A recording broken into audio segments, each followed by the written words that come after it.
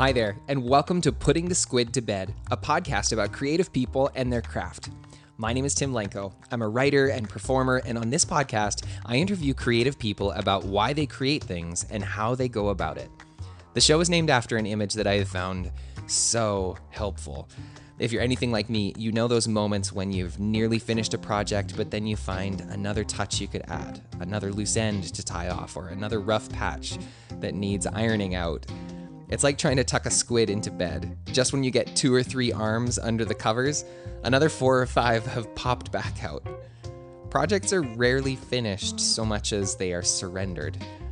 And that journey of discovery, creation, and surrender is what I ask my guests about. Hello and welcome to episode 9 of Putting the Squid to Bed. In case we haven't met, hi, my name is Tim. Today, wow, I'm second guessing this way too much. Today, I'm talking with a friend. He's a singer-songwriter, producer, and session musician, among many other things, and someone I've loved making music with. He put out his album Trees in 2019, produced half a dozen albums for other artists, engineered a bunch more, and played on more than I can count, including for Kyle Church, John Bryant, and Sycamore. His sound is indie folk pop, and he loves creating looping covers of pop songs. Please welcome into your ears, Matt Froese. Hey, Tim. How's it going? It's going really well. How are you doing? I'm doing well, too. Got a nice coffee. I'm settled. It's good. Yeah. We, this is usually the point in the episode where I ask, where are you calling in from? But you're in my living room. Yeah. Which I am really enjoying. Yeah, you brought me in from the distant depths of 5 minutes away. Yeah, 5 minutes away. And then we walked down to the corner coffee shop that we love, and we have caffeine to fuel our conversation. Oh, yeah. Which is good. It is. And then I've got to tell you, among all of Matt's many skills and talents, he's a really good producer and engineer. And so he helped me set up this whole setup. I was having a lot of trouble getting the mics to cooperate with the software, and he magically fixed it all. It was a 5-minute fix, which is good. Those are the best kinds. We love those. Mm-hmm. Absolutely. Yeah. So, Matt, I'm excited to talk to you about your music. I'm sure some of your other stuff is going to come up, but broadly, what kind of an artistic season are you in right now? Right now, I'm in a season of trying to do artistic musical things more. I guess I'm in a season where I've spent a lot more time kind of working in live sound and spending all of my time in that world, thinking about that, learning about that, and I haven't really spent as much time doing musical things on my own time for my own enjoyment. So we're kind of in a season of trying to bring some of that back. Yeah. And that's really different from past seasons. Yeah. I mean, like when I was in school, there were musicians around me all the time. And so I'd, play on their things, they'd play on mine. It was just like a really easy kind of setup for creativity, because there are always people around being creative. So it's easy to be creative when the people around you are all creative. Yeah, no kidding. Yeah. Live sound is different that way. I mean, everyone else is being creative around you, but you're kind of... I guess, I've been the one who makes it possible for their things to happen. Yeah. But I haven't really been a part of the creative process in the same way. Yeah, totally. If that makes sense. Yeah. It does. Yeah, you're a supportive presence. Exactly. You're enabling what they can do. Yeah. Yeah, it's like creative adjacent. Yeah. Yeah. Yeah, no kidding. So, you mentioned the absence of all those other creative people that you can collaborate with that was like easy access. What are some of the other barriers that you're experiencing that make this a tougher time for artistic generation? That's probably the big one, is just like having that like community of musicians that are creating things with people and easily bring people in.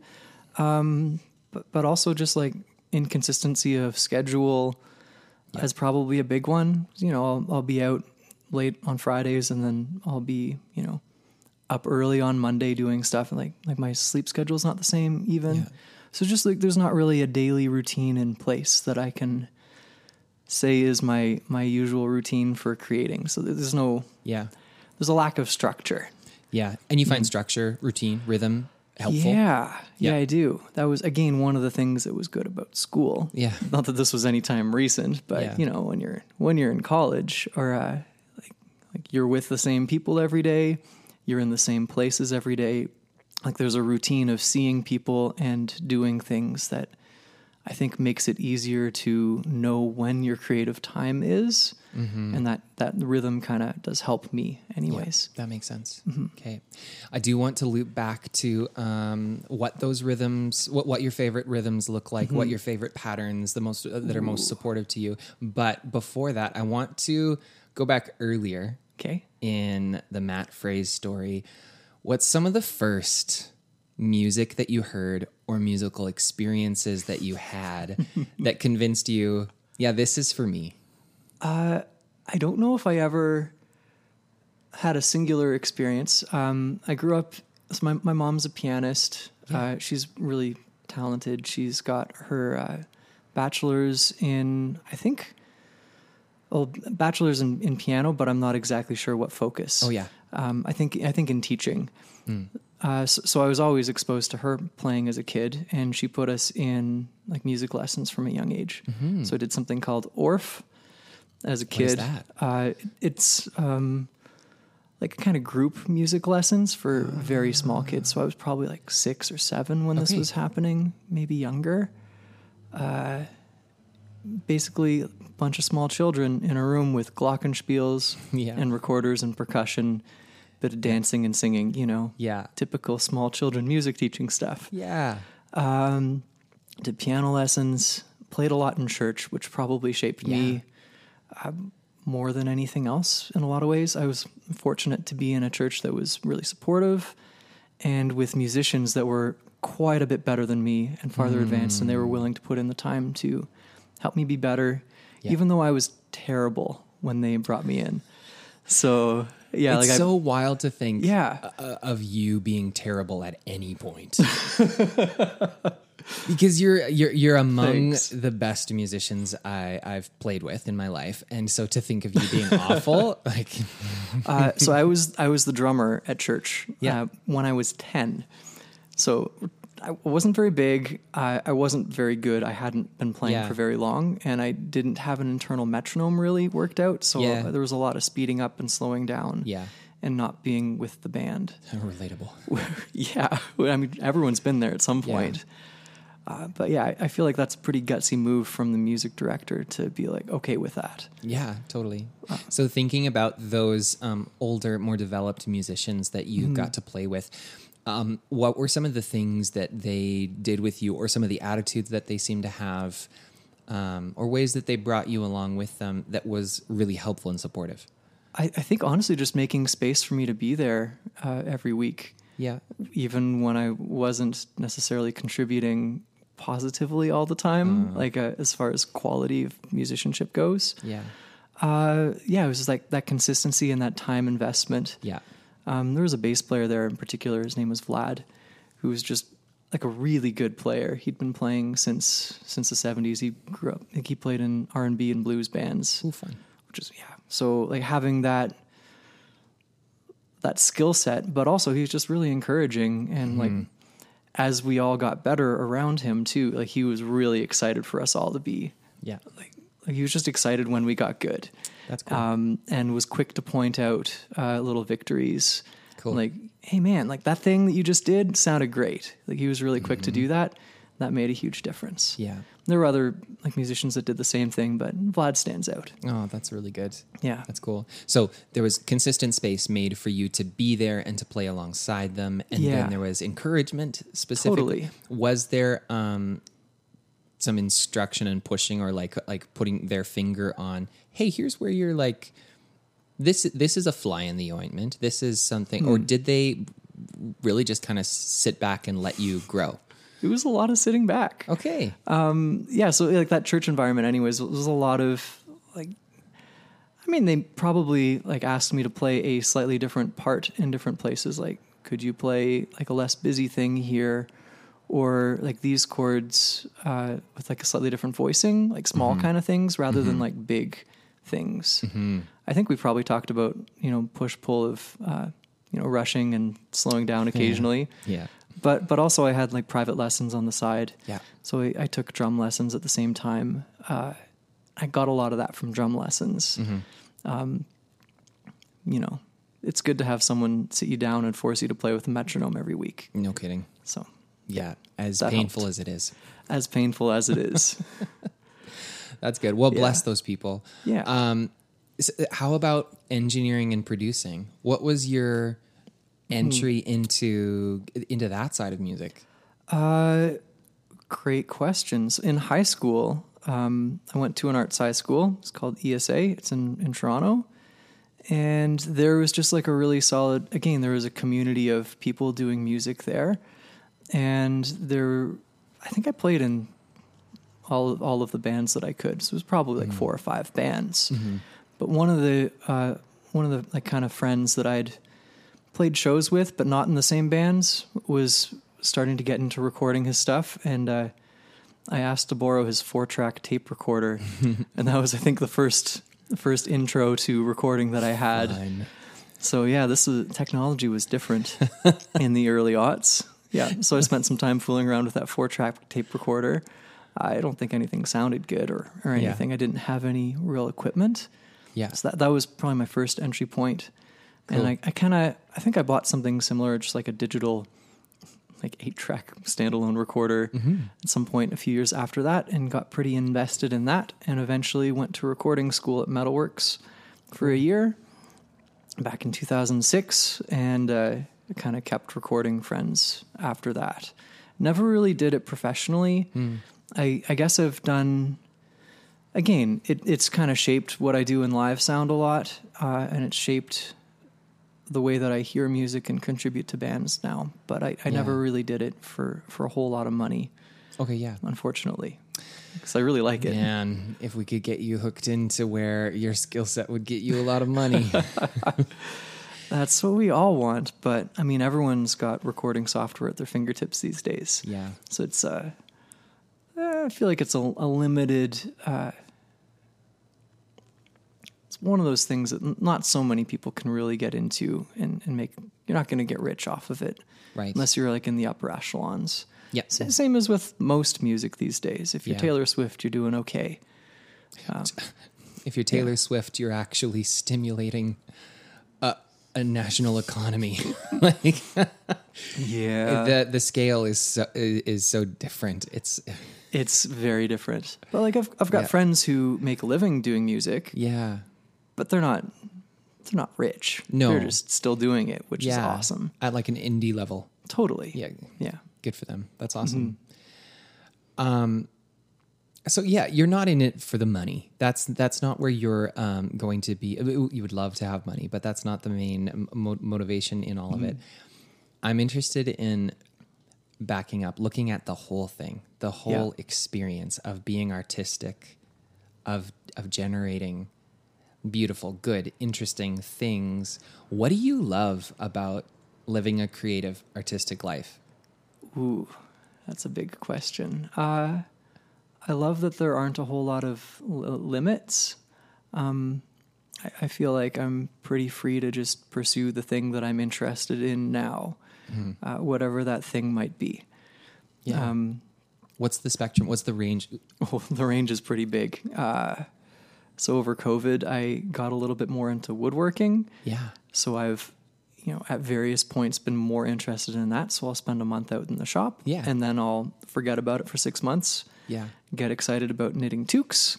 Yeah. Or get excited about editing vocals, or just like really laying down some tight drums. Like the range is, there's a range. Yeah. Even actually more specifically on the music side. So I started out on drums, like after, piano lessons, which I was mediocre at. But yeah, I started off on drums, got really excited about that, got decently good at that, and then got excited about guitar at the same time. So I went off and probably played more guitar than drums for a while, even while I was taking drum lessons. And then, was also doing clarinet in high school. That was my main thing, Yeah. apparently. Probably could have fooled my teachers. But yeah, I spent a lot more time with guitar and drums. But yeah, still doing clarinet. And I think for a year in grade 12, I took upright bass lessons. Yeah. So cool. Which was a friend's project, which is pretty cool. And I got free lessons. So, then at some point I got bored again and I found a banjo in my mom's bedroom and I have been playing the banjo for 15 years now. Yeah. So, it'll all go through phases. So 1 month I'll be more excited about the drums. The next month I'll be more excited about the banjo or the guitar. And that's probably something that other multi-instrumentalists can relate to a little bit. Yeah. You just like a certain sound gets in your head for a little while and you spend some time until you're bored with that sound and then you get excited about another thing. And the thing that's cool about that is you're always doing music, but there's always something different about it, and it changes just enough to keep pulling you back. Yeah, no kidding. Thinking about the seasons where you've done, you've taken all of that wide palette of music, the different sounds you've got available, and how it relates to songwriting, like with the album Trees that you made, and you've done more songwriting since then, and put only some of it out. Talk to me about your songwriting and how that all fits together too. I mean, again, like anytime you learn something new on an instrument, I feel like that's a chance to kind of play around with it and get excited about it. And a lot of songs honestly just come through being interested about a new sound. Yeah. So on the album Trees, I'm one of those people who forgets their own song names. I heard a whole podcast episode by Malcolm Gladwell about Elvis Presley forgetting the words to one of his songs incessantly in every performance he did. And then Kelly Clarkson talking about it in the stuff that you make. Oh, yeah.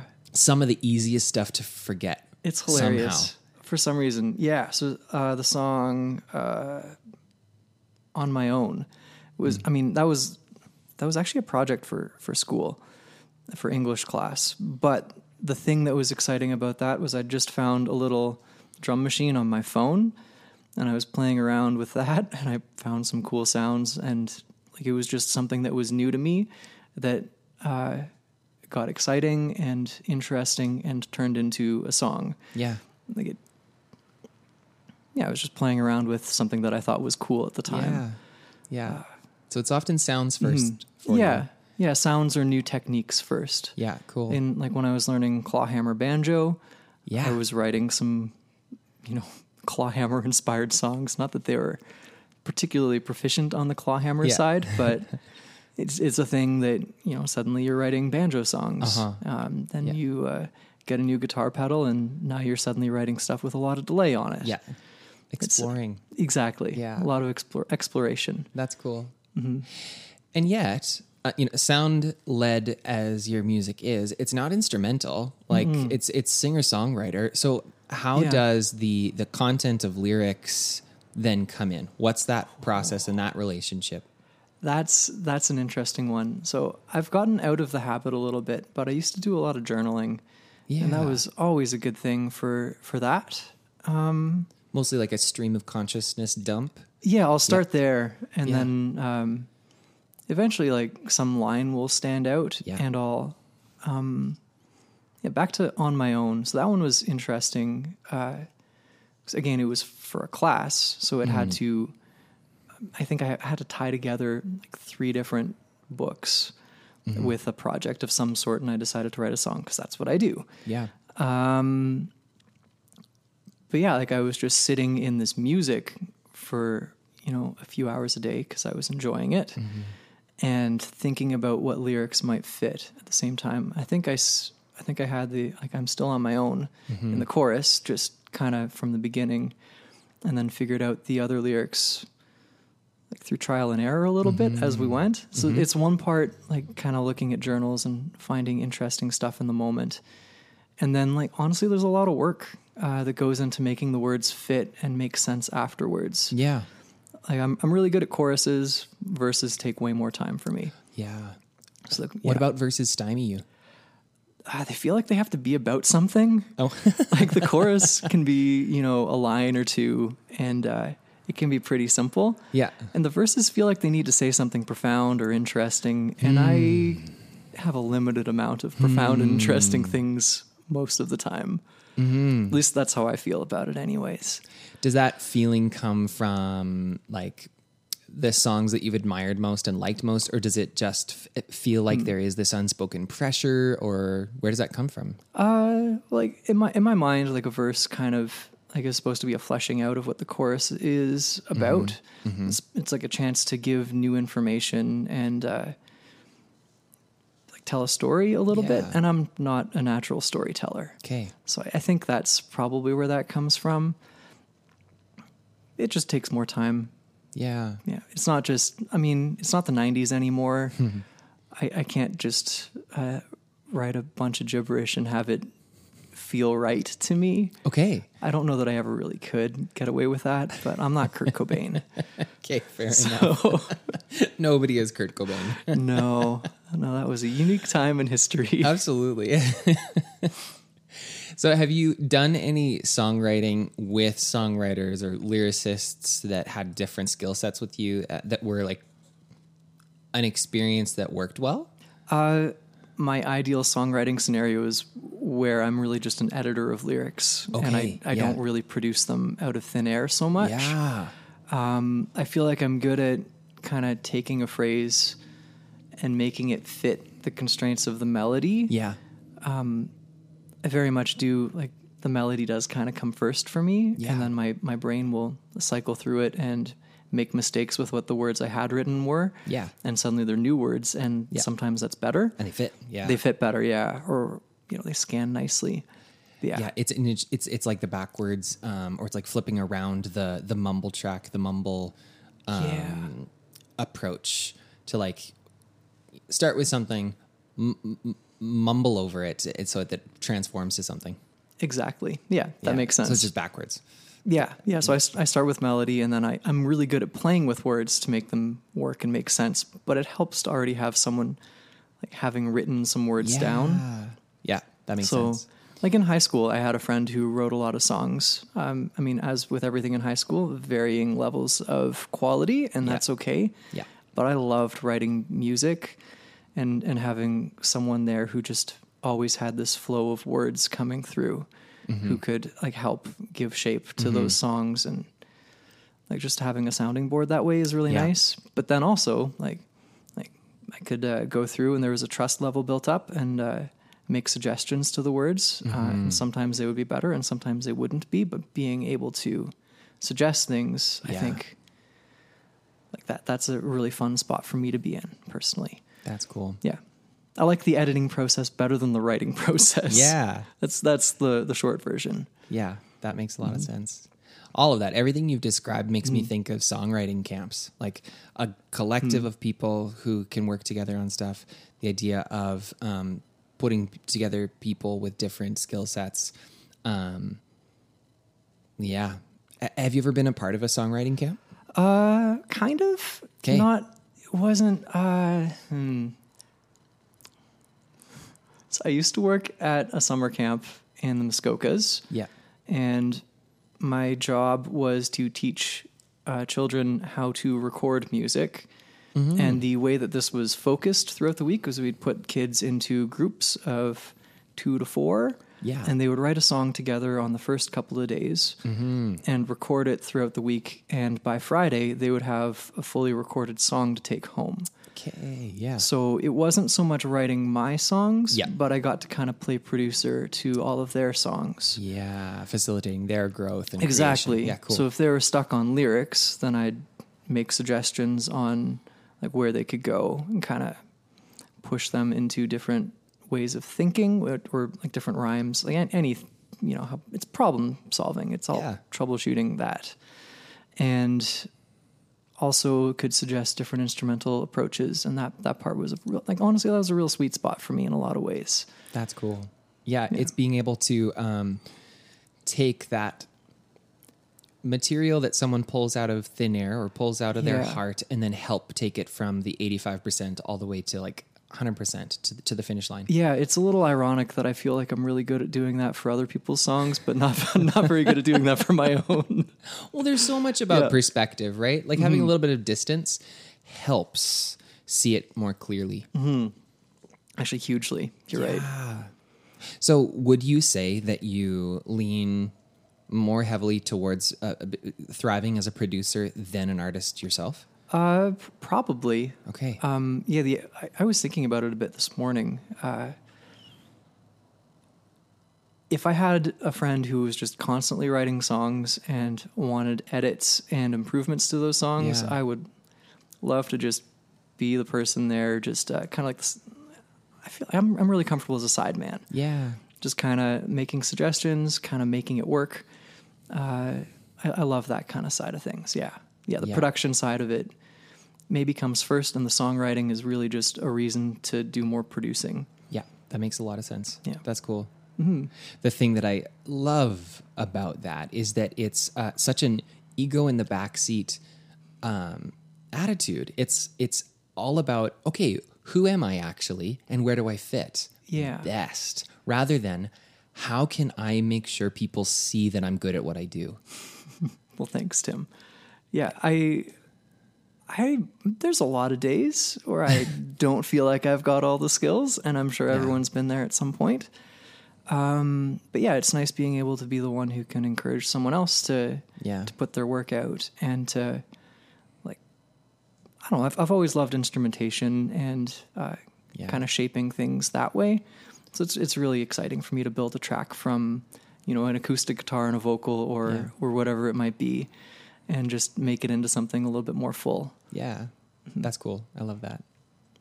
And even with all of that, interest in producing and finding that being maybe the most resonant fit, you still like being an artist yourself. Yeah. Oh yeah, for sure. It's quite fulfilling and fun. Yeah. I don't always know what to do with the attention when there's a room full of people listening to me play. Yeah.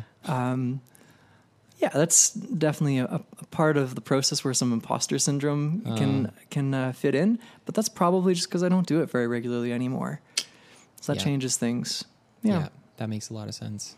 It's less about experience or not, because I've played a lot of shows, Yes. like as a solo artist and also with other people. Yeah. So I'm pretty comfortable on stage in that way. Absolutely. I'm more comfortable when I'm the secondary attention than the primary attention. Yeah. But I've also found, so I went on tour with Kyle Church a few years ago now. Probably, I think it was 2019.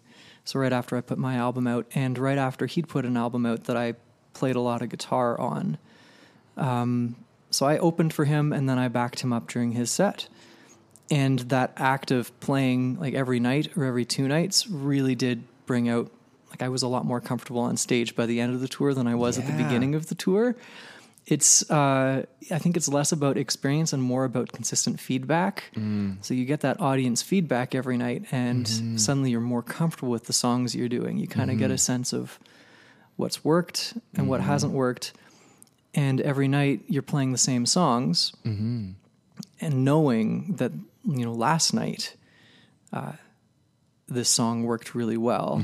So you kind of have a little bit more faith that it'll work really well tonight as well. Yeah. So it's, less about the experience and more about the time in between. Yeah. Like having less time in between shows really helped. Yeah. That's fantastic. Huh. I love it. Well, I can't wait to hear you play again. It'll happen. Absolutely. One of these days. Yeah. Thinking about, I do want to circle back to the rhythms and routines that help artistically generating work better for you. If you were able to design your perfect artistic scenario, what would your life look like? What practices would be enabling your creation? And maybe like what of them are even in play right now? That's a great question. I feel like an ideal scenario would probably be like waking up, having breakfast with, some coffee and some good people around. whether it's my wife or a group of people or whatever, that's always a good thing, a good start to the day. And I guess then after that, like just having like something just happens with other people involved naturally without my really having to organize anything, if that makes sense. Mm-hmm. The organizing of the people is the hard part. Yeah. So one of the parts that I loved about summer camp was that there are people that were relying on me to show up at a certain time. Yeah. So I'd go down, I'd have breakfast with a group of people. Yeah. And then suddenly, boom, creative time. You have 3 hours with these kids who need to learn guitar. Yeah. And there's no real getting around that. And one of my other roles at camp was kind of putting together a cover band every week. Oh, cool. It was a really sweet little gig. And the best part about that was if you wanted to go find a drummer, you figure out who you want to ask, and then you just go find them. Yeah. Like at lunchtime, like everyone's in the same room. Yeah. You go and you just talk to the person. Yeah. So kind of removing that barrier of calling or Facebooking or messaging, however that happens, would be really big for me. Yeah. Just having musicians in a little space where like, the musicians are over there. I'm going to go find them and talk to them about this idea that I have. Yeah. Or being in a place where they could come and talk to me about an idea that they have would be helpful, but I don't know how realistic that is in my current setting. Mm-hmm. That was just a thing that has worked really well for me. And I think that's probably part of what worked well about college as well. If you wanted to go find the drummer, you just check the drum practice room, or where they live. If it's a small campus, everyone's kind of in the same places. Yeah. So it's very different when there is a closed or semi-closed environment where everybody is on a similar schedule, a similar structure. When we're all out in the wild, it's a totally different thing. And you've got several different schedules and structures to actually try and align. Yeah. I don't know why this worked so well for me. Like when I was living in Toronto too, like I feel like no one was particularly close, but I just had a lot of musician friends and they'd just show up at my house. Yeah. I don't know what's changed about that, but musician friends, we show up when we have practice, but we don't. Yeah, I don't just have so many people just show up at my house to do music things anymore. Yeah. That's a thing that's changed with adulthood and being a 30-something. Yeah. Life changes, It does change. Well, I hope you're able to create opportunities, find the people that do actually want to be that in the capacity that's available currently. Yeah. Thanks, Tim. Yeah. Yeah. So thinking about what's striking your curiosity and exciting you musically, materially, whatever, what is getting you going? Like, is there a new technique, a new instrument, a new sound, a new concept that is drawing your attention the most currently? That's very interesting as well. I feel like I've had a few things recently kind of phase in and out already. Yeah. The most recent one is I bought some new gear and suddenly I have access to Pro Tools again after a couple of years away. And what do you know? When you spend 20 years with software, you get to know it really well. Yeah. So that's been honestly really nice just to be able to pick up some sessions that I had that were half finished. Yeah. And go back and be like, oh, this one just needs tambourine. Let's play some tambourine and mix it. And then boom, we have something that sounds pretty good. Cool. That's pretty fun.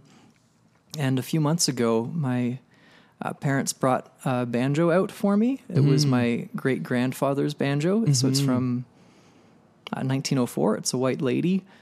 If you're a banjo player, you know what they are. They're really nice. They had recently had it set up and put some really nice new tuning pegs in it, so it keeps its tune really nicely and sounds really good. So spent some more time playing the banjo lately than anything else as well. That's cool. It's all little things like that. You get a new instrument, suddenly you want to play that instrument a lot. You get new software, you want to play with that software a lot and make it do the things that you want it to do. Absolutely. Yeah. That's exciting. And how are you finding that process? Is it actually generating some new ideas, and are some things starting to take root? I feel like I kind of got partway through some ideas and I haven't really nothing really has taken root yet. I've got a couple ideas about looping with a banjo that I would like to pursue, but I haven't quite figured out how to do them yet. So in the back of my mind, I have this idea. I mean, a banjo is basically a drum with strings. Yeah. So I would love to get a pickup for my banjo in but it would have to be unobtrusive. I don't want to drill any holes in this 120-year-old instrument. No kidding. So I'd love to like put a pickup on it. Maybe figure out a way to attach some snare wires to it so it can be a snare drum and a kick drum. I don't know. I've got all these ideas, but I haven't really had the time to make them. So I do have a second banjo that I'd probably experiment on first. It's not nearly as valuable. Yeah, makes sense. So currently a lot of experimenting and exploring, and this stuff is kind of going on to a compost pile that will hopefully it generate something nourishing later. That's a great word. Yeah. Exactly. Yeah. A lot of ideas that hopefully will come together at some point. I feel like a part of, this is going to be a tangent, but a part of music practicing that's often overlooked is the part where you think about what you just did afterwards and spend time away from your instrument, just kind of taking that in and letting your brain kind of make it make sense. Example, when I was learning how to play clawhammer banjo, every week there was a banjo player at a bar nearby my house named Chris Cool. So I would go and I would just watch him intently for an hour and kind of try and do like the right hand movements with my hand under the table as well at the same time. Which is, I mean, that's practicing. And then I'd take it back to my instrument and try it. But also like that time in between, when I'd sit down with my banjo and the next time I'd sit down with my banjo, I'd get better at it for no reason. Just like some osmosis happens behind the scenes in your brain. Yeah. That compost heap is always working, even when you don't think it is. Yeah. So sometimes if you're frustrated by a thing when you're practicing, put your time in and then sleep on it. And the next day when you come back to it, you'll probably be a little better at it. Yeah. Just having like that time for it to process behind the scenes really helps. Yeah, that makes sense. I recently, and I'm going to butcher the summary of the science, but I recently saw a video where someone was saying, it talked about a study where they had children practice 6 to 8 note melody on the piano. And they split them into 2 groups. There was one group that practiced the melody repeatedly with no breaks. So they would do it over and over and over and over. They just played over and over. And then the other group, they would play it through a time or two, and then they would take a 10 or 30 second break, and then they'd play it again, and then the break, and then again, and then the break. And they measured their brain activity on both groups, and they saw that the activity would get faster in the breaks for the children who were not going straight through with repetition. And they were supposing, and I can't remember how they concluded this, but the brain was repeating the sequence, the melody, twice as fast, and so twice as many times in the break. Yeah. And so being able to just audiate mentally, they were able to practice faster. And so it was crucial to actually physically play the melody on the piano. Both groups had to do that, but that break time meant that their brain was freed up to do it faster, and then they came back to it. And the group that had the breaks did remember the melody better than the group without the breaks. That totally makes sense to me based on my experience. Yeah. So that's pretty cool. That's a cool study you found. Yeah. Anytime I'm learning a new song on guitar, the melody is often the harder part to learn in some ways, but also it helps to kind of solidify what the chords are and where they go, because the melody and the shapes of the chords tend to they mimic each other. Yeah, that's how harmony works. Yeah. But yeah, I like to spend some time learning the melody, and then I'll play for a little bit. Then I'll go back and I'll listen a little bit, make sure that I've in fact played it back similarly to the song. Often if I take a day in between, it's much better the second day. Yeah. So much better the second day. That melody has had some time to sink in. Yeah, I guess it's probably just playing over in my head over and over again, in a way that I can't do as quickly on my guitar or with my voice. Right. Yeah. So what you're saying is rest in between practices is actually critical. Exactly. Yeah. Yeah, which I think is maybe a bonus of getting excited about different instruments at different times too. So I'll get excited about one thing and then I'll rest from the other thing. And when I come back to it, I've got a new understanding of it in that way. Yeah, totally. Well, I'm very excited to see what's going to grow up out of this compost pile that you're assembling. Well, thanks. Yeah. Hopefully good things. I sure hope so. So thinking about that, in terms of making a thing and then getting to, the quote unquote end of it, the completion of it. Yeah. What's your relationship with completing a thing, calling it finished, surrendering it? How does that go for you? Not well. Okay. I'm laughing because so the album I put out in 2019. Yeah. Trees. Still doesn't feel finished. No, it's finished now. Okay. I started recording some of those songs like in 2010. Okay. So like Nearly I had a these things decade. going, for nearly a decade. And it was just like this kind of constant going back and being like, well, I like this about this song. I don't like this. What can I change? What I think one of the songs I had it fully recorded in the key of D and then I transposed it to E flat and recorded everything over again. Oh, wow. So like, it's one of those for me. Like I'm not very good at calling something done or good enough and finished. Yeah. So it's a lot of doing it again, going back, editing it, revisiting. It literally took, 9.5 years to finally call something finished. Yeah. And I think the only reason I called it finished was because I gave myself a deadline. Yeah. That makes sense. Yeah. One of my friends was setting up a show and was like, hey, do you want to call it an album release show? And I was like, yep, I think a month is enough time to finalize things. Let's do it. Or 2 months or whatever it was. Yeah. So finally having the due date, the hard deadline is kind of what did it. Yeah. And so in that then last amount of time, that last month, you had the pressure to pull it all together. Yeah. So did you find that the pressure increased your ability to arrive at something you were quite happy with? Or was it a trickier, tougher thing to like, I don't feel 100% about this, but here it is anyway? It actually weirdly did make me feel better about the decisions I'd already made. Yeah. And made it easier to make solid decisions and choices. I feel like when I have to make the choices faster, I don't have the time to dither and go back and forth on them. Yeah. So eventually you just kind of land and you're like, yeah, this is pretty good. Like Neil Young famously doesn't spend more than a day mixing a song. And just like the way that it sounds that day is the way that it is. Yeah. And he lets it be. Yeah. Kind of like a live performance. Yeah. You do the thing, you hope that it's as good as it can, you prepare for it as best you can.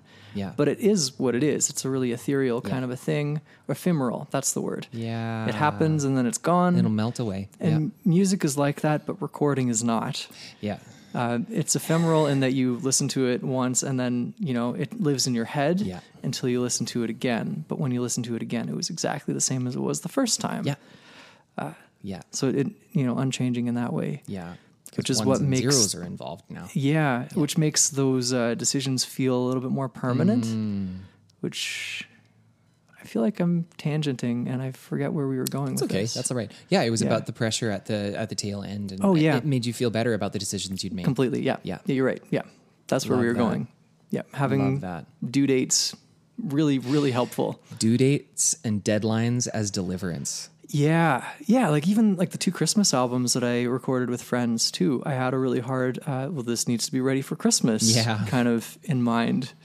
Like there's no going back. Yeah. So I think one of them I was still mixing while I was also singing in a Christmas concert at school. So it's just Here we are. Yeah, I've got an hour break now. I've got some headphones in my computer. I'm going to mix until I run out of time. Yep. But there was a really hard deadline. Having a hard deadline is apparently very helpful for me. Yeah, that's really good. I'm glad for that. Well, and it's the whole thing of work expanding to fill the time available. Yeah. Yeah. Because if you've got Oh, a yeah. decade, well, you're going to take the whole decade. Totally.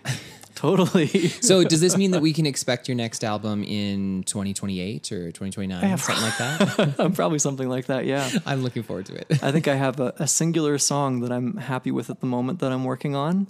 Yeah. So hopefully I'll just be more okay with putting out singles as they come instead of waiting for the whole album to be finished. Yeah, that makes sense. Yeah. Do you find that is a pressure or an expectation in your mind? You're like, I want a whole album, not just a single.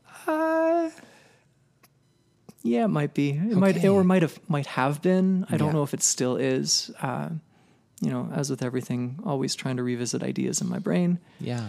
I think when I started recording in 2009, 2010, I was trying to put together 4 songs. And then as I was finishing up those four songs, I was like, oh, but I have more songs now. Yeah. So I put it off until I had more songs done. Oh, yeah. Then eventually I put out 10 songs. Yeah. But the process would have been probably way less painful if I just put out one song at a time or actually held myself to 4 songs is good.